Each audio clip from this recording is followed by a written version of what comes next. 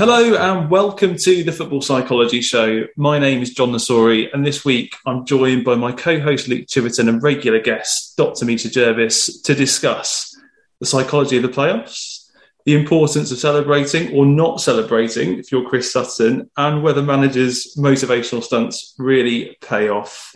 Luke, Misha, welcome again. Misha, welcome back. I'm sure regular listeners are breathing a heavy sigh of relief after having to deal with me and Luke for a full episode. Thank you. It's lovely to be here.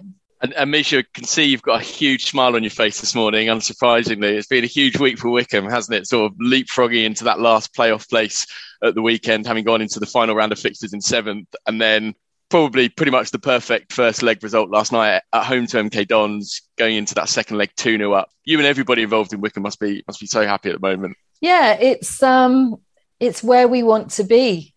It's exactly where we want to be. And last night was amazing. Adams Park was electric. Haven't really experienced it like that, which was lovely. Great energy in the place. So yes, one job finished. We move on to the next. Just before we talk about that kind of next job in a bit more detail, just a quick shout out to our partners, Sporting Bounce and the Set Pieces. So Sporting Bounce is the online directory for sports performance, which is managed by former guest Professor Mark Jones. And the Set Pieces is a website which is part of the Guardian Sports Network and home to some first-rate opinion on all things football. But yeah, getting back to the playoffs. So Misha, I thought really interesting actually that Gareth Ainsworth came out after the game and he said, talking about the win, he said, a lot of our boys, and talking about the next game actually, a lot of our boys have played in big playoff games and we need to make that experience count in the second leg. What kind of psychological advantage does that kind of experience that Gareth was talking about give teams like Wycombe in this situation? I think it's extremely powerful. If you've experienced something before, then, you know, what do we get fearful of? The unknown. And so if you've been there, lived it, been successful, then actually you know what this feels like. And so you can draw upon that in these moments to go, okay, I know, I understand. There's less surprises in a sense. And we are humans who like certainty. And of course, there is very little certainty within this context. So everything that makes it that little bit more familiar, you know, maybe it's the players who've never been in a dressing room in Wembley. Yeah, well, we've been there. We've done that. We know what that feels like. You know, those things about the environment, the things about how you kind of navigate through the different processes, the different stages of this. It's kind of helpful in that regard, and also it's a powerful moment of understanding that it gives you something else, because the truth of the matter is, you know, the challenges through these are hugely psychological. You know, that's really what it's about, and of course managing the physicality in terms of the rest recovery. So again, it's like, you know, the next game is on Sunday. So the players have got to ensure that rest and that recovery mentally as well as physically, that they really do that. So yeah, those I think is the place where experience counts. You know, we've been here before, we've lived it, we understand it. And for players, but also for staff. You know, I think we never talk about that, but it's like the people around the players, it's like, okay, we understand how this works. We've done this before. We can manage this environment. And Misha, just for listeners that might not be familiar with Wycombe's record, just to put into context that experience that you're talking about, sort of some incredible figures on this, where in the last 8 seasons, Wycombe have made the playoffs on 3 occasions. They were automatically promoted in another of those seasons from League Two, and were obviously involved in that fairly tight relegation battle in the Championship for one of those seasons. So effectively, you've got 5 of the last 8 seasons where Wycombe have really been at the sharp end of business. And like you said, it's a very closely knit group of players, closely knit staff, not huge amounts of turnover in the squad, which is excellent. So all of that kind of experience is all there to build from in terms of these big one-off games that you've got over the next week or so. Absolutely. And it's how we kind of, and this might sound odd, but it's like how we find our freedom to be ourselves, to express ourselves within these challenges, because we don't want to carry the burden of kind of what if and oh my goodness and all the rest of it, which creates that kind of I spoke about it before. It's like we want to go into these games in a challenge state. Challenge state is open, is excited, is curious, is ready. It comes with a core belief of self as well, of the we can. And sometimes it's even more powerful than that. And Amisha, you touched on it, the role of the staff here. And to what extent do the mix of kind of personalities that you've got within that Wycombe dressing room, not just within on the playing side, but on the coaching side, to what extent do they really kind of come into their own? Because I imagine on the one hand, we talked about it before, you've got kind of Gareth Ainsworth, real extrovert, but then I imagine at this point in the season that someone like Richard Dobson potentially really comes into his own in terms of kind of being able to kind of just get over maybe the subtler messages to certain players in that squad. Yeah, I mean, I've spoken before about the yin and yang in a sense of them, and that is also, it allows the different personalities of the players to also connect. Some Bayo is kind of like Gaz in as much as they're extroverts, they're powerful personalities. And then you've got some other players that are really much, much quieter. They're not like that at all. So maybe, for them, Dobbo is easier to connect with. So the fact that there's that yin and yang, and it's interestingly, it's like the energy is the same, the purpose, the intention is the same, but the expression of it is different. I think that's really interesting because it must be nice to be at a club that says it's okay to be either of those, not extremes, but either of those ends of the spectrum, I guess, and say, actually, there's a place for you here. There is a tendency in a lot of football environments that I read about or see where it's like, well, we want all of our players to kind of be like this. And pundits are quite like that. They're like, all players should be like this. You want people shouting in the dressing room. It's like, well, no, actually, you probably want a mix of personality types and people that approach things and process things differently, because that's going to give you your best ability to deal with different situations, right? I think, the one thing about Wycombe is what we want everyone to be is themselves. Yeah. That's it. Unapologetic, be you, because you is good enough. You is fabulous. You is everything you need to be. And then there's no, so people aren't thinking that they have to behave in a certain way or they have to conform or they have to be, it's like, bring you to the party.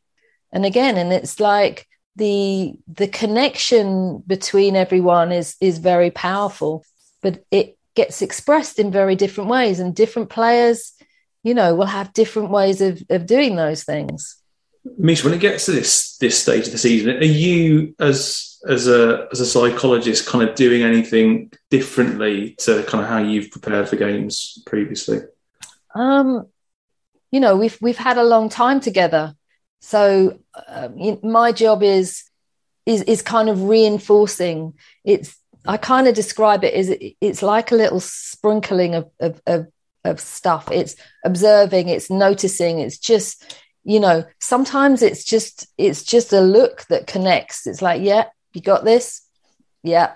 Just noticing that kind of how someone's responding.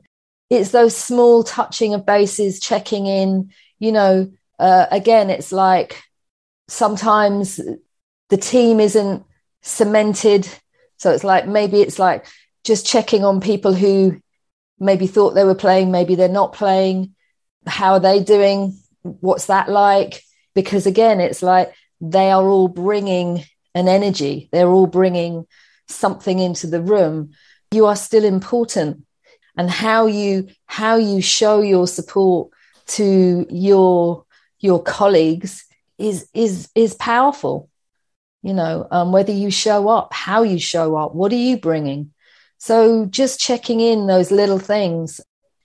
And Misha, one of the things John and I wanted to ask you about, I mean, we're at the sharp end of the season. It's big kind of one-off games, like, we mentioned the games Wycombe have had. We had probably that last game in the league itself was very, very important. That could have gone a number of ways. Then you've got the 3 playoff games, hopefully, which are all big one-off games. And teams all across the league are now at the sharp end of the season. You've got the Champions League, the Premier League.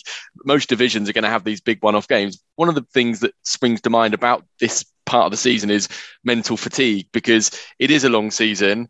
It is a pretty unrepenting schedule for players. Sort of, we were already talking about the fact that you had basically you're going to have had the first 2 legs of the playoffs and the last game of the season within about 7 or 8 days, which is very, very short turnarounds for some very, very big matches. I guess it ties a little bit into what you were saying, where if you were prepared to have that number of games anyway, and you were setting the foundations for that a few weeks ago, does that prepare the players a little bit more, because they're just more in a zone of expecting to be in this position? Whereas actually thinking about your opponents last night, they were maybe hoping that they might get automatic promotion about 5 days ago, and have suddenly potentially got 3 more games to play. So, how do you deal with mental fatigue is the short question I'm trying to ask. Yeah, I think it's interesting. I think the challenge for the game last week was about containing the focus to what's happening here and now, when actually there was an awful lot happening elsewhere, which normally you don't worry about. So that becomes the potential distraction. So, I kind of, talking about this is the moments we have to manage. We can't control anything else out there. We have to be here. And again, moments where, I talked to players afterwards and they were going, the crowd was reacting. So they were kind of thinking, the Wycombe fans suddenly started cheering. So something good has happened. So in those moments, it's easy to be distracted. So to some extent, managing the now is much easier, because there's only one game and we have to manage it, and we're here in this present moment. So let's do this.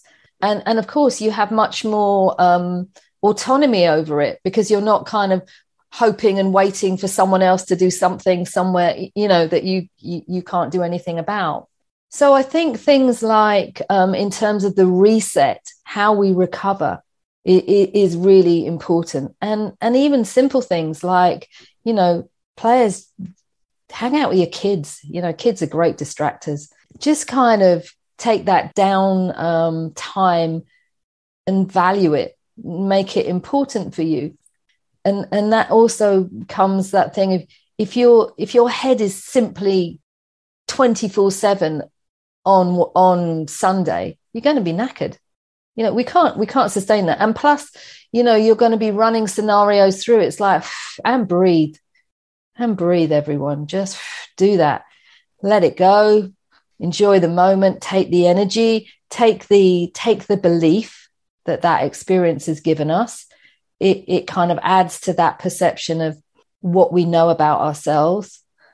I think what's really interesting as well, Misha, is that it's actually at this stage of the season where you start to see the kind of reason for and the results of some of the stuff that maybe is taken for kind of granted at Wycombe, but actually I think is kind of fairly innovative. So we spoke at the beginning of the season with Richard Dobson, Wycombe assistant manager, about the fact that, before any player is even brought in to the club, he is taking kind of personal responsibility for looking through their social media profiles, basically kind of looking at the player's psychological profile to some extent. And I suppose, it's easy at kind of times to kind of say, well, is that actually that necessary? But actually it's now, isn't it, that really comes into its own, because you've got the kind of squad that you need now. When you're talking about players that maybe are out injured, I guess you can kind of rely on those players because you're bringing in the right people into your club.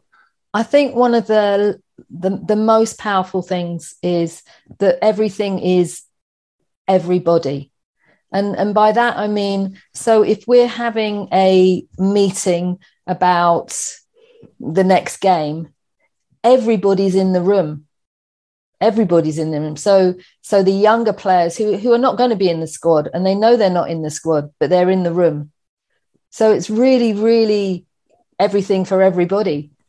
And that then means that people are connected in ways. And I think maybe in other places it's kind of, okay, well, you're not in the squad, so you don't need to be in this place. But actually, those youngsters, they're not playing. They know they're not playing.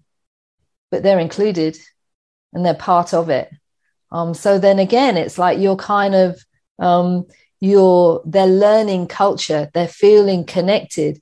And if in that meeting they want to say something, they're free to do so. Going back to John's point there about it's this time of the season that all the work you've been putting in, not just for the whole of this season, probably over the last 2, 3, 4, 5 years and beyond that. When you talked about the ability of the players to kind of stop just focusing on the big game and take some time out and breathe, I was thinking about how that seems that's a very, anybody can get on board with that concept. That seems like a very obvious thing to say. I bet that is a lot easier said than done. And therefore, I bet it does take a lot of the work that you've done with the players over a much longer period of time to have a group of players that are able to do that. Is that fair? So that must be something that you kind of have to help players learn how to do over a longer period of time. Sure. And it's easy that at this time of the season, pundits talk about mentality and they talk about psychology now because they can actually see it. It's more visceral. It might be important. Yeah, exactly. Who knew? Just because it's a big game, but actually the ability to prepare psychologically for a game is a much longer process. So the fact that your players are able to do that is not just because you've decided that's a good idea for the next few weeks, is it?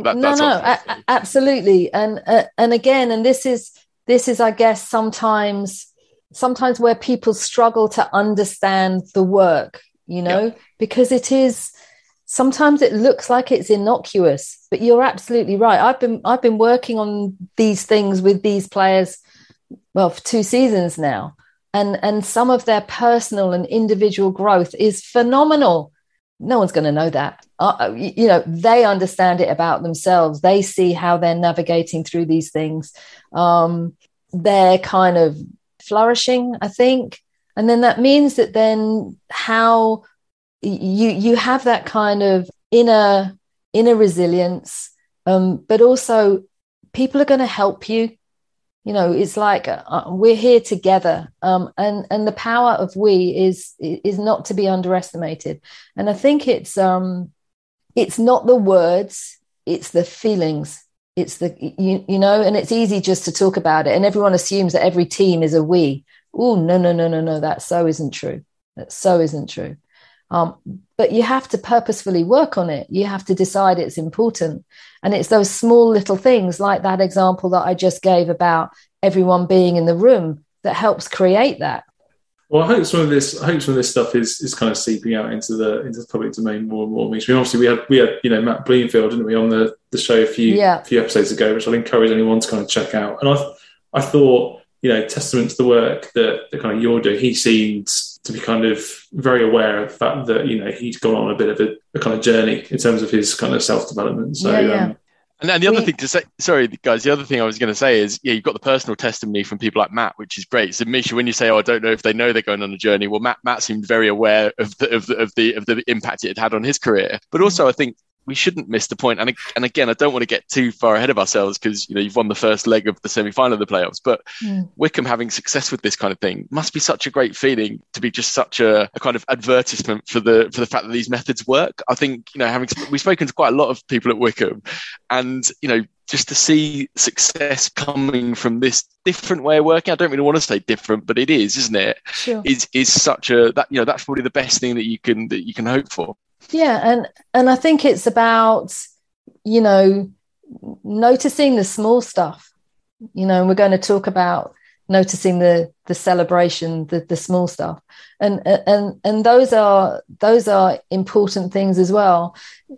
The other thing that I'd say about this in terms of like the language that people use in and around the game, I think, Luke, I counted that you used the word big about 7 times. And then it's like, I've just got a very limited vocabulary, Misha, that's why. Maybe not, but it's, do you know what I mean? It's like, what does big do? Wow, it's like this. And then we're moving into a threat state. So really the noise outside, keep it, we don't care, keep it outside. It's not important to us. It's about what happens here. And notions of the biggest challenge is how we remain present, how we navigate through the now. Because if we can navigate through the now, then we can be calm, focused, good decision makers, have big perceptual awareness, see what's happening, be anchored. That's the challenge. And one I think that will be kind of present over the next couple of weeks is kind of fingers crossed we can make it through to the playoff final. I mean, this show has ceased to be objective on the Wickham front. Yeah, it's got a bit of a Wickham bias, but that's okay. Yeah, I will just I suppose, over the last 2 years since we've been kind of doing this show, it's probably worth saying that the work that is going on at Wickham is phenomenal. There are other clubs that are doing some fantastic work as well. So just off the top of my head, we've got Andy Hill from Blackburn doing a fantastic job at the academy there. We've talked, as regular listeners will know, frequently about some of the work that was going on at AC Milan, for example, back in the 1980s and 1990s. At Chelsea as well, Tim Hartness doing a fantastic job there. So there are examples elsewhere, aren't there? Of course. And I think that, again, it's like the industry, the football industry, is sort of starting to maybe not be so fearful of people who happen to have the word psychologist in their title. It's like, we're okay, we're not that scary, really. And embracing things in different ways and being open. And certainly we could say, in a sense, that the EPPP was part of that, because it had sports psychology as part of it. I mean, in a very small, limited way, but at least it was on the piece of paper.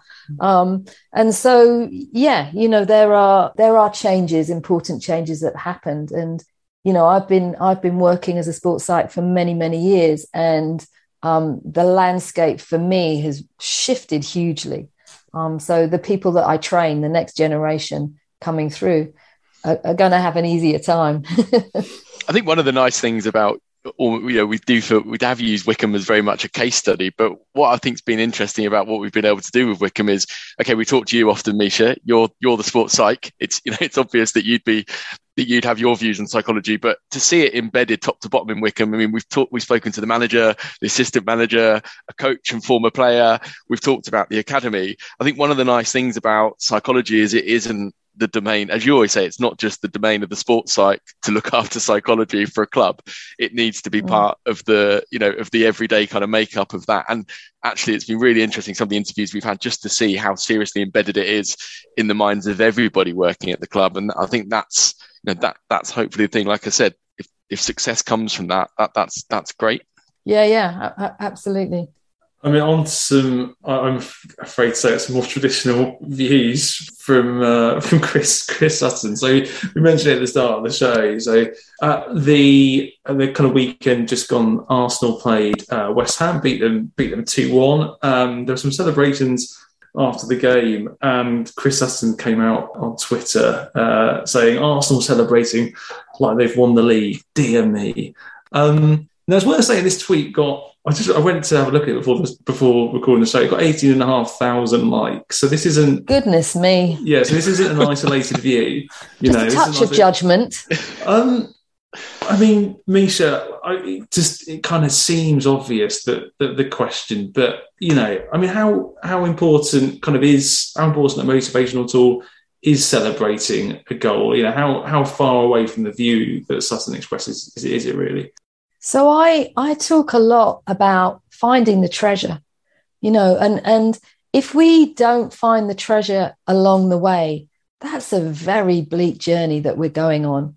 And sometimes, even when it feels like there is no treasure, when you look for it and find it, actually, from a psychological point of view, that really helps us with kind of navigating through maybe difficult times.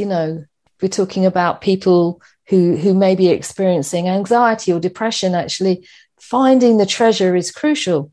Now, this is not the context of that, but the concept of joy. What is it to be human if we can't experience joy? And I think it's about, why do we have goal celebrations if not to find the joy? And actually, that joy connects the players with the fans. Why do we as fans, when we're watching a goal happens, our team, here it is, here's joy, here's what we feel. And that feeling lifts people, and it takes people forward. So this notion that somehow it should be a measured response, well, the joy should be this much because of this, or the joy is absurd, really. It's absurd. The only rider I would put on that is that you also have to be able to recalibrate and come back. So I talk a lot about when we have scored a game. So early on in the season, there were moments where when we had scored a goal, then actually we were quite vulnerable to the opposition then scoring against us. And if you look at those kind of stats, actually, well, why is it often that there are goals quite close to each other? So I kind of was talking to the players about how we have to recover from that and come back into the now, because actually we're in that euphoric state, and that is not a useful place to be for perceptual awareness, decision making. We need to be here. And so then having that moment where actually, yes, lovely, brilliant. And now, right, let's reset, let's recover, let's get that focus back, and take your time to do that, because actually after a goal, you've got time. Do you know what I mean? Because you can manage the pace of how quickly you get back set up for the next play. And obviously some of this is dependent upon game state. Are you ahead? Are you drawing? How much time there is, and all the rest of it. But just that awareness that you need to do that. I'll share with you an example where this didn't go well. When I was with England, it was many years ago, but we were qualifying, I think it was for Euros. It might have been for the World. Can't remember quite. But anyway, a big game, and we were playing Spain. And it was if we draw or win, we go through. If they win, they go through. So it was one of those kind of games. At halftime, they were 2-0 up. I walked past their dressing room and they were in fiesta mode. They was literally celebrating. And I came back and I spoke to the players here, and I'm going, they're in the future. They think they've done the job. We control the now. So if we focus on the now, if we come into this, then it's fine for us. But they're in the future. They think they've done the job. And we came back 2-0 to 2-2. We went through, they didn't. So, I think maybe it's less about the celebration. It's more about how you have to come back into the present moment. If there's still in Spain's case, there was literally half the job done because it was halftime. I guess there's something in there as well, Misha. I think some really interesting examples there. There's probably a slight difference between celebrating during the match in the way that you've just described. There are probably some pitfalls with kind of getting too carried away with that. And I think it's really interesting what you said, because I think the statistics do show that you are your most vulnerable after you've just scored, probably because emotion is creeping into your ability to focus.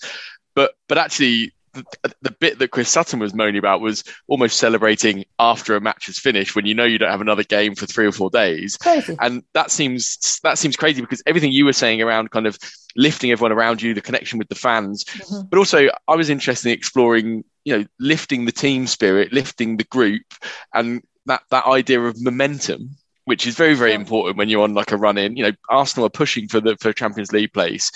Giving everybody a lift, riding that wave of momentum, that must be quite an important psychological tool, because clubs that are on an upward trajectory, if they celebrate that and don't get carried away with it, but kind of recognise the success, that's probably going to enable them to continue on that trajectory, isn't it? Absolutely. And I think if we look at Arsenal's season, as an Arsenal fan, I will own that. But if you think early on, you think about the language that was describing them, it was very doom and gloom. It was very kind of, they haven't got a hope in hell. They have this. And actually, they have been building that momentum and that belief. And so that actually, if you put a pin in it in, I don't know, February, and then you look now, or maybe further back, maybe November, actually they've ridden that bumpy road, and actually they have demonstrated perseverance. And maybe it is that thing about within the group. Okay, so here's noise, and when you're outside of it, you just see the noise and you think the noise is real. You think the noise is what's happening inside. They can be two very, very different things. But so that expression of look what we're doing now. Look who we are. Why would you not want to show that? And energy and joy and shared experiences keeps people tight. I remember as well, we had some Mark James, who mentioned before on the show, who talking about motivation at the end of last year. And he was kind of talking about the framework for that. He's kind of talking about three kind of influencing factors, being, autonomy, capability, or kind of confidence in what you're doing, competence. That's it. He was talking about self-determination theory is what he was talking about. And the third thing being connectedness and having that feeling. And so, this is, I think that's where comments like Sutton's are just kind of, even kind of empirically or just objectively wrong. You kind of look at it and you think, this doesn't stack up. What you're saying just doesn't stack up at all. And we did kind of, me and Luke kind of having a debate about whether to even kind of put it in, but I think it's important to talk about this kind of stuff because, as we said right at the outset, there are quite a lot of people that have this view still, and I think it's important to kind of present the opposite argument. Yeah, and it's like, who are you to decide what someone else's emotional expression is? Why do you get to determine that, by the way, and think that you're able to do it? And it's quite sad, isn't it? It's like, if we're not able to express joy, why would you want to suppress that? There's enough awful things, terrible, difficult things happening in the world. So we can have these moments, these treasured moments, these moments of joy. Goodness me, I think they're to be savoured. And actually, talking about the theory behind it all, John, you're right. There's lots of evidence that suggests it's wrong, but actually, there's some very tangible evidence in the Premier League this season, because the other club that came in for a bit of criticism for kind of over celebrating things was Newcastle when Eddie Howe took over, and him and Mike Tyndall, his assistant, kind of brought in this big thing where when they won games, they won them together. And they'd have these huge photos in the dressing room of sort of 50, 60 people, and it was very clearly they were adopting a strategy there, weren't they, to kind of motivate the whole club. Like you said, Misha, with Wickham kind of bring everyone together, and they'd win a couple of games and people were very kind of looking down their nose at the idea that you'd get that excited about one win when you were still in a relegation battle, and coming into the last few games of the season they're pushing for the top 10. So there is something, there's a very tangible thing there that says, if you can build an atmosphere in a group, if you can get that momentum, and if you win together, you celebrate together, you do everything together, then clearly that has got to be a desirable situation for a team environment. Yeah, and valuing those moments, not thinking that those moments don't count. They do count, and actually, Matt Bloomfield was very keen on this as well. And early on the season, he's like, we have to value these moments. We have to record them. We have to celebrate them within here. We have to put a marker down of, you know what? That was hard work maybe, but that was success. And your individual moment where you did X, Y, Z, that's success. Hold that and move on. Because otherwise it's all about some ridiculous objective external markers defining you. Well, goodness me, we've got to be more than that. Completely agree.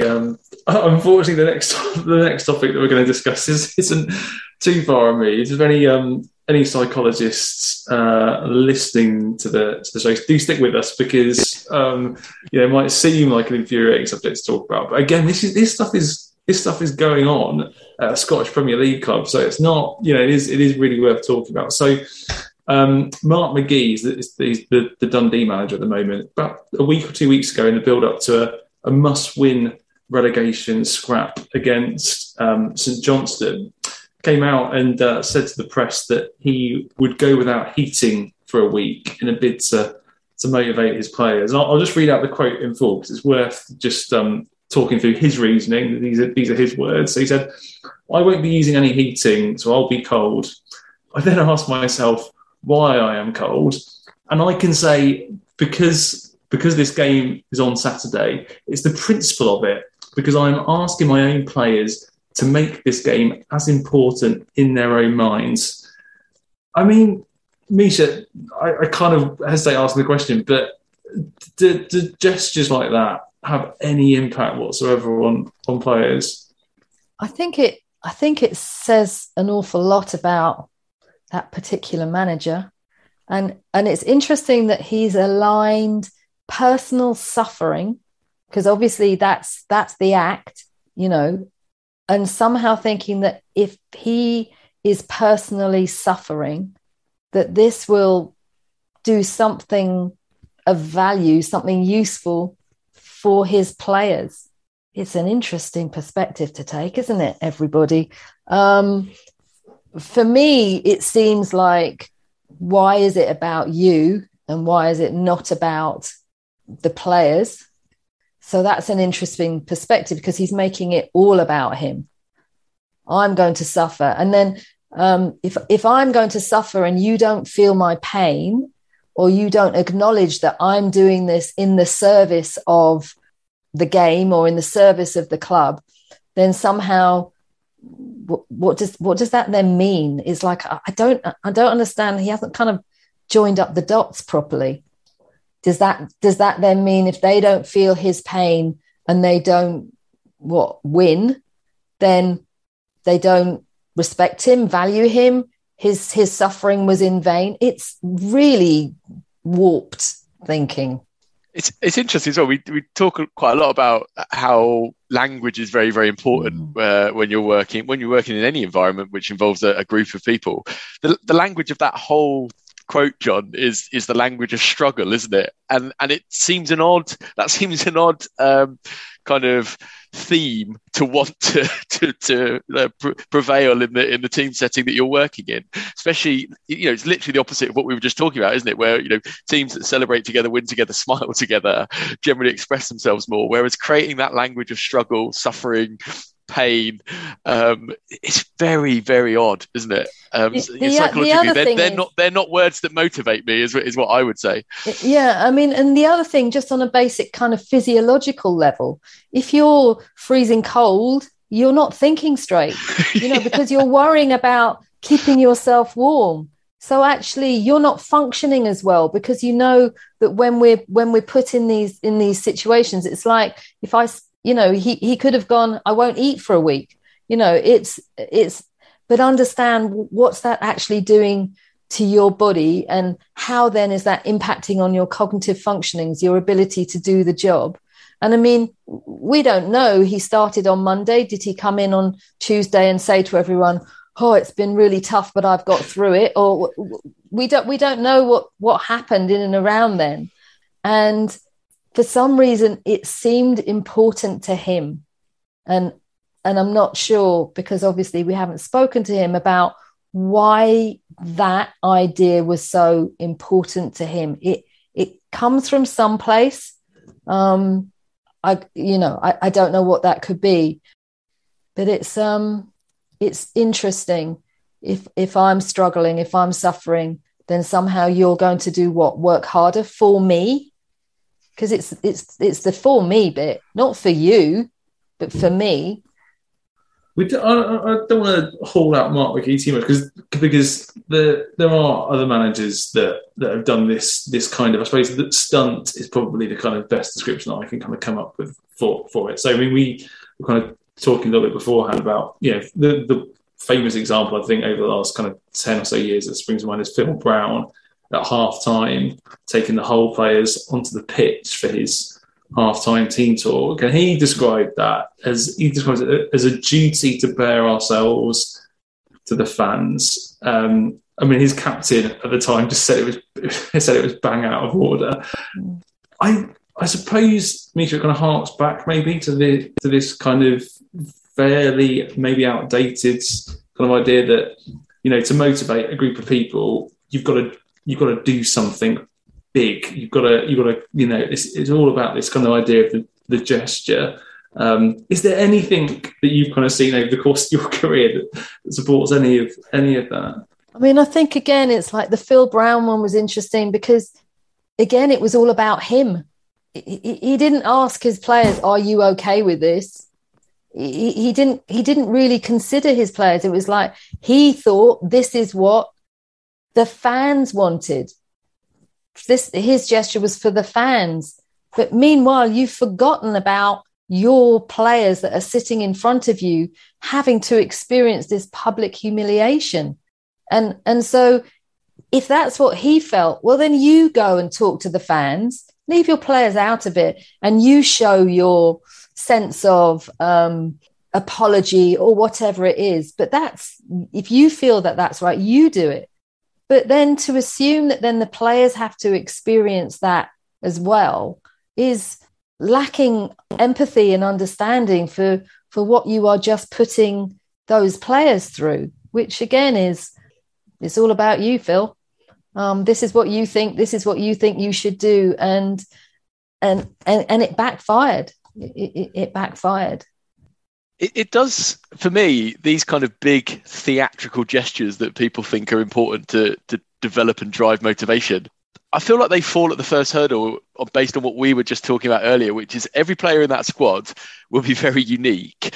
And motivation is already a heavily complex area where it's very tailored to the individual, isn't it? What motivates one person is often very, very different to another person.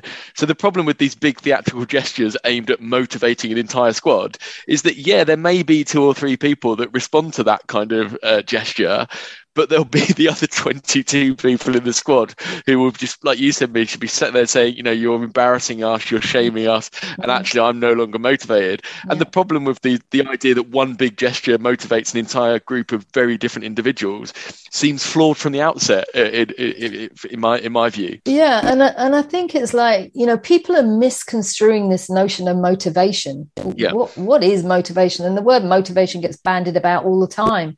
Really, it's not about motivation. It's about having a performance whereby players can play to their best ability. They can bring their best. No player crosses the white line thinking, oh, I want to have a rubbish game. No one, ever, ever, ever. So this notion of what does motivation look like is interesting when it gets translated into what do you do? So it's the things that you can control. So, let's take perseverance, right? Because perseverance is a behavior that we can see in football games all the time. The perseverance of, okay, I've just run all the way down there and now I need to run back and track my runner. That's perseverance. Is that motivation? No, it's perseverance. So I think sometimes they land on the wrong bit of psychology that they're actually thinking they're trying to influence. What you want is you want players to be able to deliver the game plan, to understand their roles, to work together, to be collective, to be present, to have awareness. These are the things. Motivation is something else. I mean, there's a topic in there for an entirely separate podcast, Misha, which is I am constantly amazed at the commentators. Well, commentators in the media, pundits, people like that their go-to thing as soon as a team is underperforming is to assume that the issue is motivation and they're not playing for the manager. And it's such a strange trend to always go to that and then just bang on about that for 6 weeks as if it's the only.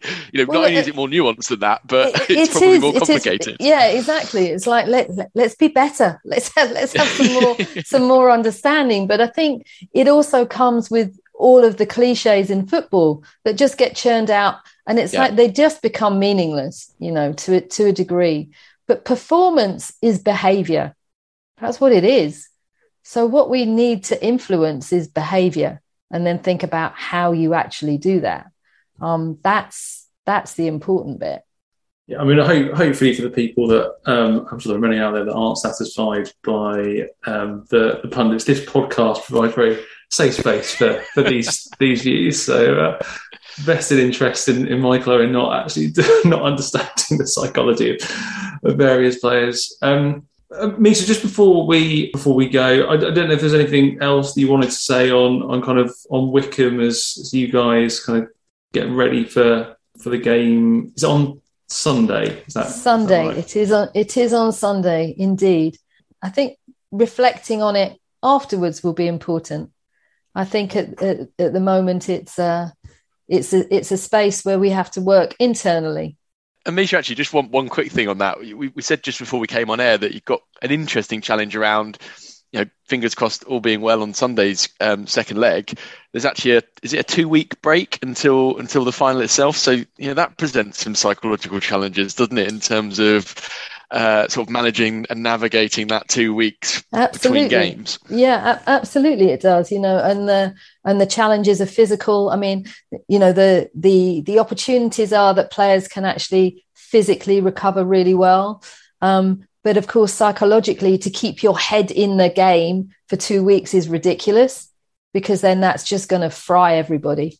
So understanding the important things about living your life, switching off psychologically, enjoying other things in those times is also going to be important, because if we're just like this, then let's just walk ourselves into a threat state. And physiologically, that does so much damage. It's like, we do not need cortisol running around our bodies. No, we do not, which is also related to that thing about the joy, feeling joy, cortisol goes down. Those stress hormones get, okay, breathe. I think we have to breathe. We have to be anchored. We have to be focused on the work when we're doing the work, because of course there is work to be done. But we also have to allow space. And then we'll be fresh, and then we'll be focused and ready. Well, Misha, thanks again so much for your time. That's about all we've got time for this week. Best of luck with Wycombe's kind of ongoing journey, regardless of the result. But obviously, fingers crossed that it is the right result. Luke, thanks as always. Listeners, thanks for tuning in again. If you've enjoyed what you've heard, please do leave a review on your podcast platform of choice. You can also follow us on and get in contact with the show on Twitter as well, at Soccer Psych Show. We'll be back in a couple of weeks for our final pod of the season. So until then, take care.